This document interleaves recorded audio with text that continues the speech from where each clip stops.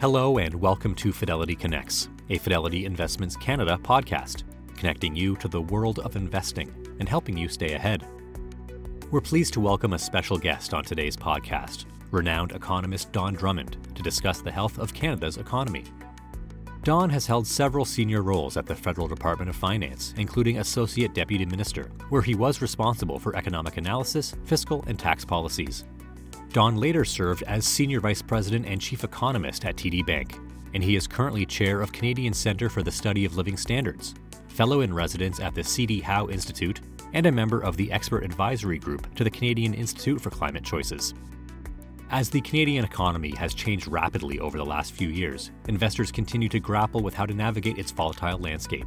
With Canada's annual inflation rate sitting at 7%, pushing food and gas prices higher, how can policymakers slow inflation and grow Canada's economy? We pose these questions and more to Don today, with Don sharing his unique perspectives with host Pamela Ritchie. Enjoy. This podcast was recorded on October 5th, 2022. The views and opinions expressed on this podcast are those of the participants and do not necessarily reflect those of Fidelity Investments Canada ULC or its affiliates.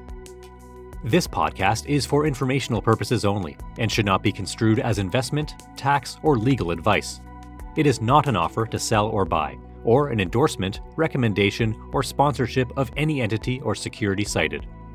Read a fund's prospectus before investing. Funds are not guaranteed. Their values change frequently, and past performance may not be repeated. Fees, expenses, and commissions are all associated with fund investments. It is a great pleasure to welcome you, Don Drummond. Thanks for joining us. Oh, you're most welcome. Thank you. Very glad to have a chance to speak with you today. So let's sort of do the zoom out. Let's do the macroeconomic to begin with, ultimately. Are we, broadly speaking, coming out of 15 or so years of economic weirdness because there's been so much stimulus in the economy? Actually, are we going to go back to something that used to be called normal? Well, the remarkable thing, and basically going back to the early 1990s, is we've had low and stable inflation. And on the fiscal front, until COVID hit, we'd had fairly stable fiscal conditions, really going back to the mid-1990s. So if you think about the original inflation targeting agreement between the Bank of Canada and the Government of Canada, it worked remarkably well for 30 years. And the fiscal correction in the 1990s worked remarkably well. And it delivered stable, low inflation. And in turn, that delivered very low interest rates. And of course, everybody got hooked on it and thought that would last forever. And in fact, a very particular aspect of in the last couple of decades is interest rates being below the economic growth rate of the economy. And again, everybody seems to think that will continue forever, including Canada's own Parliamentary Budget Office, although that's never happened for any sustained period of time. So there have been some very unusual features of the Canadian economy from a longer perspective. And now we're seeing some prospect that maybe they're not permanent, as we've seen the prospect. Is that good or bad? I just think it's normal. It's probably not good or bad. And it also depends on your perspective. The world has been unkind if you're a net saver. You've done reasonably well in equity markets, but if you're risk averse and been invested in fixed income, everybody knows the mathematics on that. You're typically not even covering the rate of inflation, never on a pre-tax basis, never mind on an after-tax basis. If you've been a borrower, it's been pretty good. You've got to build up on a lot of borrowing at a very low interest rate. And of course, now's the prospect that may come back and bite you as interest rates go up. So it depends who you are, what your position are. It's just been different.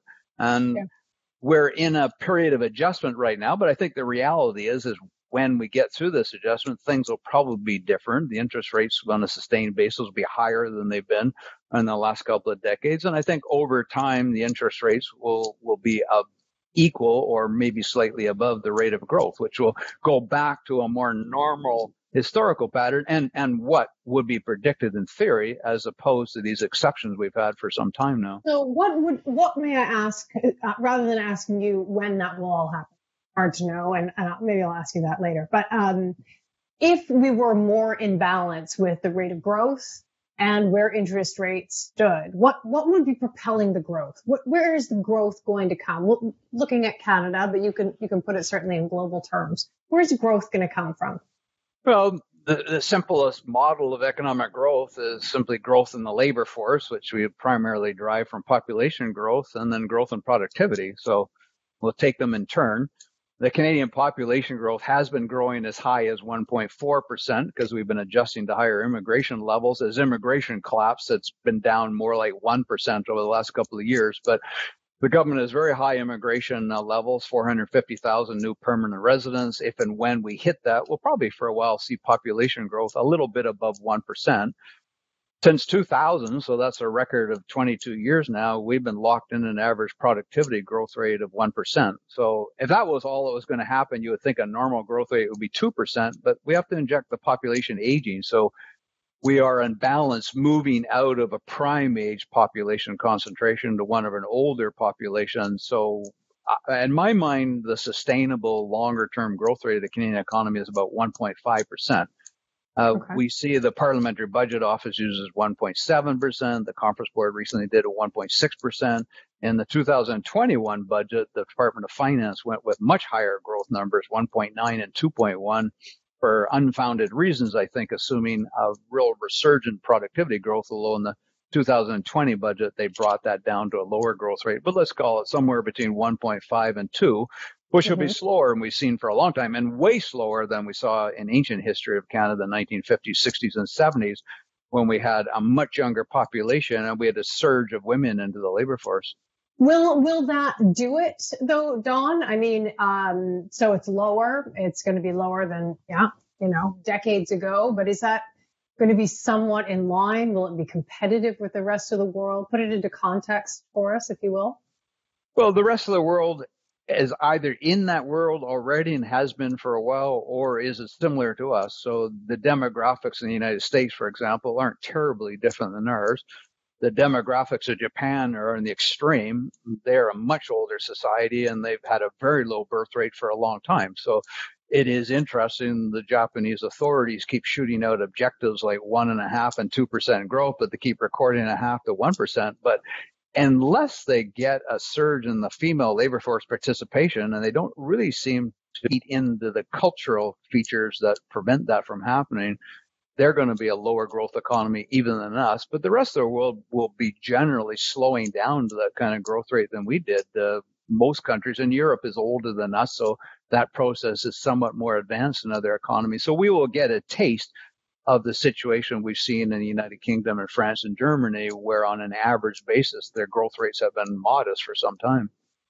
Okay, so to bring it a little closer into, the near term, if you will, a few general questions on the type of action we're seeing out of central banks, whether ultimately the US dollar strength, what it does. I mean, does that actually provide some opportunities for Canada? I mean, we look cheap. We can sell our goods, perhaps comparable goods on the market, tradable for less. I mean, put the US dollar in perspective for us as Canadians. Well, we have roughly a 20% deficiency on average in the productivity level in Canada relative to the United States. So everything else equal, that famous economist term, if you want to be competitive, we have to have a dollar. It's about a 20% discount. And it was about that for several years, up and down a little bit, but it's kind of trending around that 20% discount. And of course, now it's somewhat lower than that. Fears that the Federal Reserve Board will raise interest rates more than in Canada, the pullback in the commodity prices, those two aspects particularly sensitive. So there is a potential, although our historical record is we have not typically taken advantage of a weaker Canadian dollar, and it has tended to raise Canadian costs. Crudely put, that is often called the lazy manufacturer's hypothesis, that opportunities have been available, but they've tended to use it to let costs rise up then to increase market share. Maybe a bit different this way, but the particular aspect that hurts our prospect is business investment has been very weak in Canada for a number of years. So we're not really improving that competitive position. And that's not just in the COVID period. That weakness in business investment has been apparent well before that. What can policy do ultimately to light a spark underneath that? I mean, it's a big question, but what do you think is a couple of the main reasons that doesn't move? Well, there's some general ones, and they tend to be blunt instruments. Of course, we have to offer a competitive tax environment. When Canada, beginning in 2000, started to lower the corporate income tax rate, for a while we had a corporate income tax rate well below the United States. Although that was really more true in paper than practice, because the United States has so many specific incentives and loopholes, and most of the countries were not facing their statute. Most companies were not facing that statutory rate. But the so-called Trump tax reform, which was not a reform at all they did is cut the statutory rate and left all the bells and whistles and exemptions in place. So that doesn't qualify as reform in my sight, but it basically wiped out the tax advantage that Canada had. So while there's enormous pressure, certainly populist pressure, to increase the corporate tax rate in anything, we'd want to go the other way. Interprovincial trade barriers has to be the craziest ideas one ever has heard. We're trying to establish free trade unions with the rest of the world, and we don't even come close to having one in Canada.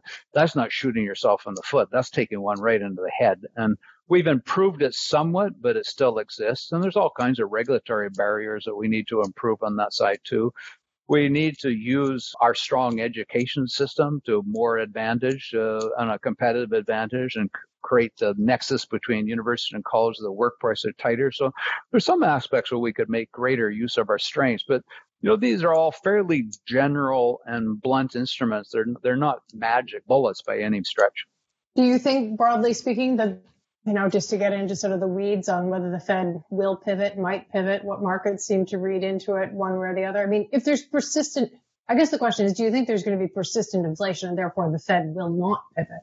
Because markets seem to be really hoping or thinking that it will. We have two key factors that will drive monetary policy, and neither one of them suggests a happy ending. The first one is lags.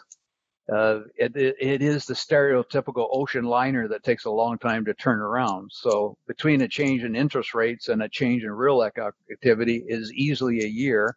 And there could well be another year between the change in real economic activity and the effects of inflation. So when you put an interest rate setting in place, you don't really know whether it's going to work and is adequate for as easily a year and perhaps 2 years. The second aspect is just human behavior. The banks around the world, including the Bank of Canada, are undoubtedly stung by the acquisitions that they blew it. And they did. Let's face it. They all did it. They applied stimulus excessively and held it in place for too long. And it's a human reaction. When you've erred and are accused of error in one direction, you're not going to repeat the same mistake, and you're going to tend to err on the other side. So they will be mighty fearful of saying, well, maybe the present rate of interest rates levels is enough to do it, but you're going to take that chance, because if it's not right and it's not adequate, inflation is still running hot in 2 years, you're going to be accused again of blowing it in the same direction you did before. So there's a natural human tendency to go in the opposite direction and go too far. The one caveat to the long lags is the very high debt levels in all economies and all sectors should make the economies more sensitive to an interest rate change than it was before. And in a particular feature in Canada has been the popularity of variable interest rates. So it's not like you're waiting for 5 years for someone's long-term mortgage to really bite them. They're going to bite much sooner. So that might suggest you might not have to hit the interest rate as hard and as long as you might have had to do historically. So two bad omens, and maybe one that's offsets that a bit. So for many years, Canada has been kind of stereotyped or known globally for agriculture, oil, gas, commodities. Is that still valid, or has Canada's economy changed, diversified? To what extent? No, I don't think it has. And what is really interesting, I find, and I even find that in the work, you mentioned my connection with the Canadian Climate Institute, the bulk of their work on clean growth is how to take what we think of as quote unquote dirty industries and make them less dirty. It's not really driving what you would think as clean growth. And if you think about our financial sector, we're not well positioned to do that. It's difficult for new growth, non-resource industries to get funding. We're born from the banks?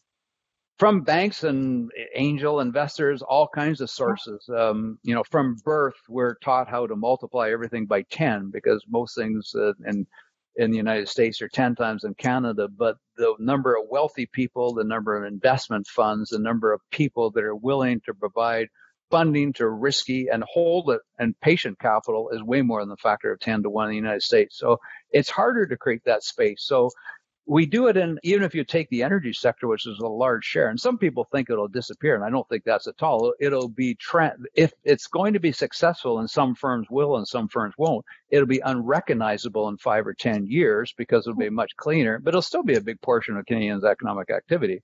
Can you talk about that a little bit more? It'll be unrecognizable. Well, the emissions for everybody will be a lot lower. Okay. And a lot of the energy companies will reduce their concentration in fossil fuel activity, and they'll go more to renewable. We already see that, and hydrogen will be a bigger factor. They may be the same companies, but it's the typical thing.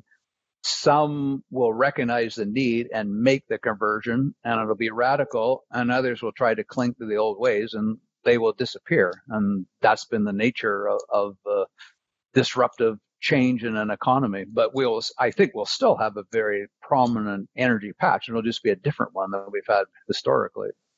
Do you see disruption coming within 5 years? I mean, that's, positive if you're looking at it from the environmental side of things. I think investors are really grappling with that type of question. I think there's a lot of uncertainty. I thought until the pandemic hit that this time it's real, that most of the world is going to embrace a cleaner growth objective. Most probably will not succeed, but will try mightily to hit their climate change objectives. But we always seen any excuse to slow that is always grasped. And of course, the economy is softening right now. We have inflation problems, and you can already see governments backing off on that.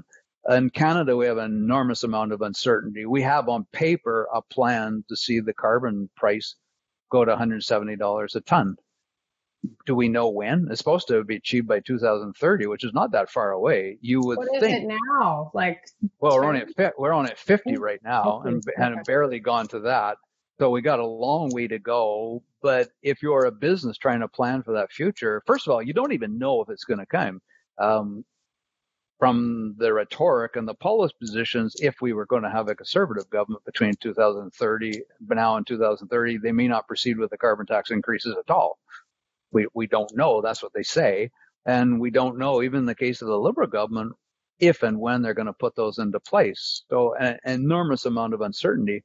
But if the world follows that course, and let's assume for the moment they will, almost everything will be different. Almost there will be huge reallocations across sectors, and every firm will be differently, and some newer firms will come along and grow, and others will disappear, which is the normal process when there's a disruptive force operating in an economy. Do you think generations coming up will hold older generations to that, though? I mean, that does seem different this time.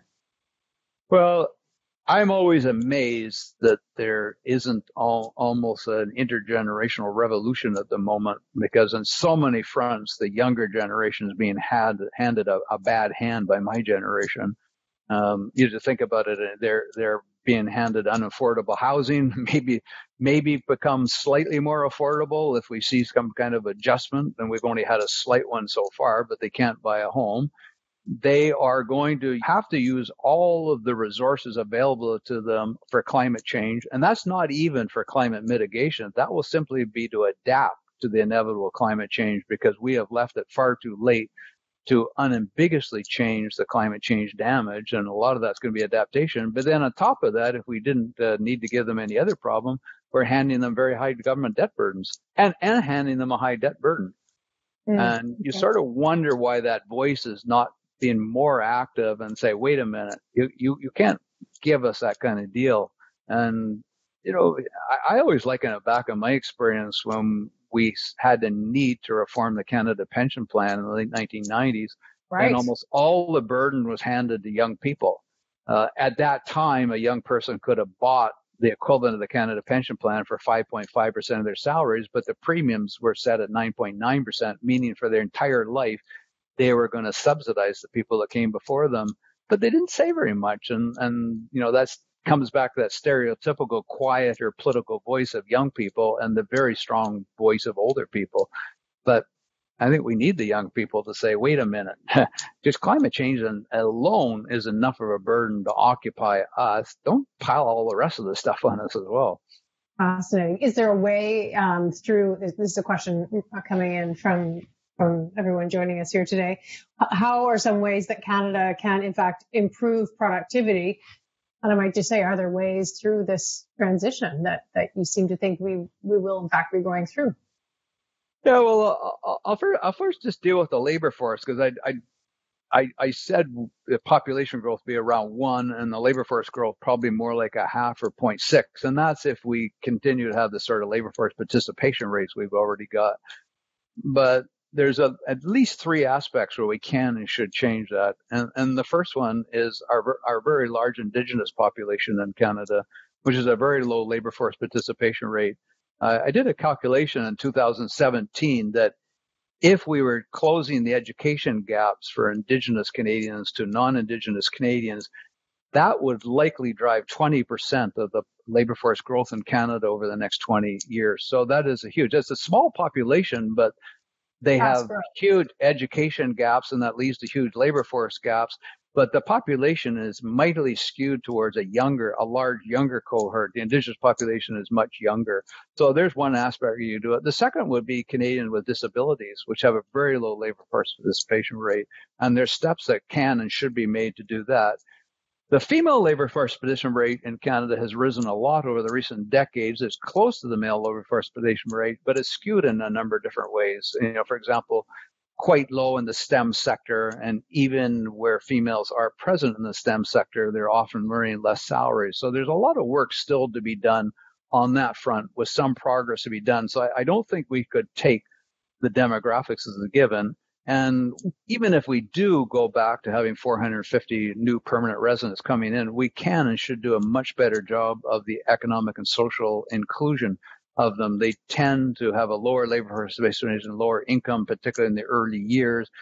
We've had this controversy right now with a huge number of foreign trade nurses on how we've been very slow to do the credentials. And we got a bit of a fire going under that right now, but that's been a persistent problem. And the backlog, there's about 18,000 foreign trade nurses in Canada in that backlog that we haven't gone to. So there's things that can be done on that. On the productivity front, interestingly, one of the silver linings from having a very tight labor market and 1 million job vacancies is companies will be forced to use labor better. They will have to use them more efficiently, and they'll have to do some substituting machinery, because, you can't walk down the street without having a help wanted sign out somewhere and all those lawsuits. So that may be the saving. We have to invest more in technology. And the key aspect of it from labor productivity is we have to get business to increase their investment. And the conditions should have been reasonably. They've had, despite the effects of COVID, on average, corporate profits and corporate retained earnings have done quite well in the last couple of years. Interest rates, even despite the increase, are still relatively modest. So the ingredients there should be better. And, it's not just that we have a small market, 39 million people, but we can and should be tapping into the world as part of our market. Right. Okay. It's interesting. So let's look at the housing prices. You mentioned this, but just to get your thoughts further on this. So do you see a correction in Canadian housing prices? Would it be a prolonged correction? I think there'll be a correction, but I think it'll be relatively modest. And that's, economics is all about supply and demand. And the demand is going to be rising very strongly. It will keep coming back, 450,000 new people coming in. Right. And they'll need some form of housing. And even if they're in apartments, we have a very low vacancy rate in apartments with very little construction, and that just displaces somebody else. We don't have nearly the number of housing starts or the number of rental apartments being built to accommodate that kind of population. And that's, most of the immigrants go to 3 centers, and particularly almost all of them are going to 8 centers. So it's going to be a particular problem. But we've also seen in the last couple of years a bit of a movement out of the urban centers for affordability reasons to more remote areas. So, unless we see some kind of collapse in that demand, and I don't see it, that's not going to happen. The only thing that may ease it is we see a radical change in the positions on density rules. And it's interesting, you see some pilot projects like in Edmonton where they are not going to permit any more new single housing detached homes in certain areas. But there's a lot of pushback into that, and there's a lot of hesitancy for other reasons to do that. population who already had the single homes want single homes in the neighborhoods, and they don't want that density. But the mathematics suggests we have limited space in an area like the GTA. Unless you destroy the green belt, and for all good reasons we shouldn't do that, you've got to build up the density. But we're not really doing that to a great extent. This is so fascinating. Just a little bit on ultimately, recently what you think the provincial governments could be doing going forward. You mentioned sort of the trans-provincial trade and the hiccups that have been there for a long time and are still there. And as you said, getting a bit better. A lot of provinces actually were able to pay down debt during the pandemic, certainly the oil-producing provinces. Is there something that you think policy-wise provinces could be perhaps putting money towards in some way in pursuit of better policy? Yeah, so just for all the governments, federal and provincial, we have to realize that there's a bit of a head fake going on with the recent improvements, particularly the reporting of the big surplus from the federal government in the first 3 months. The first effect of inflation is to immediately inflect incomes and affects tax revenues. The programs that are indexed to inflation are indexed with a lag, so they're not affected immediately. And then the hit of the higher interest rates on interest payments as goes through the term structure of debt. And particularly the provinces, the term structure of debt is relatively long.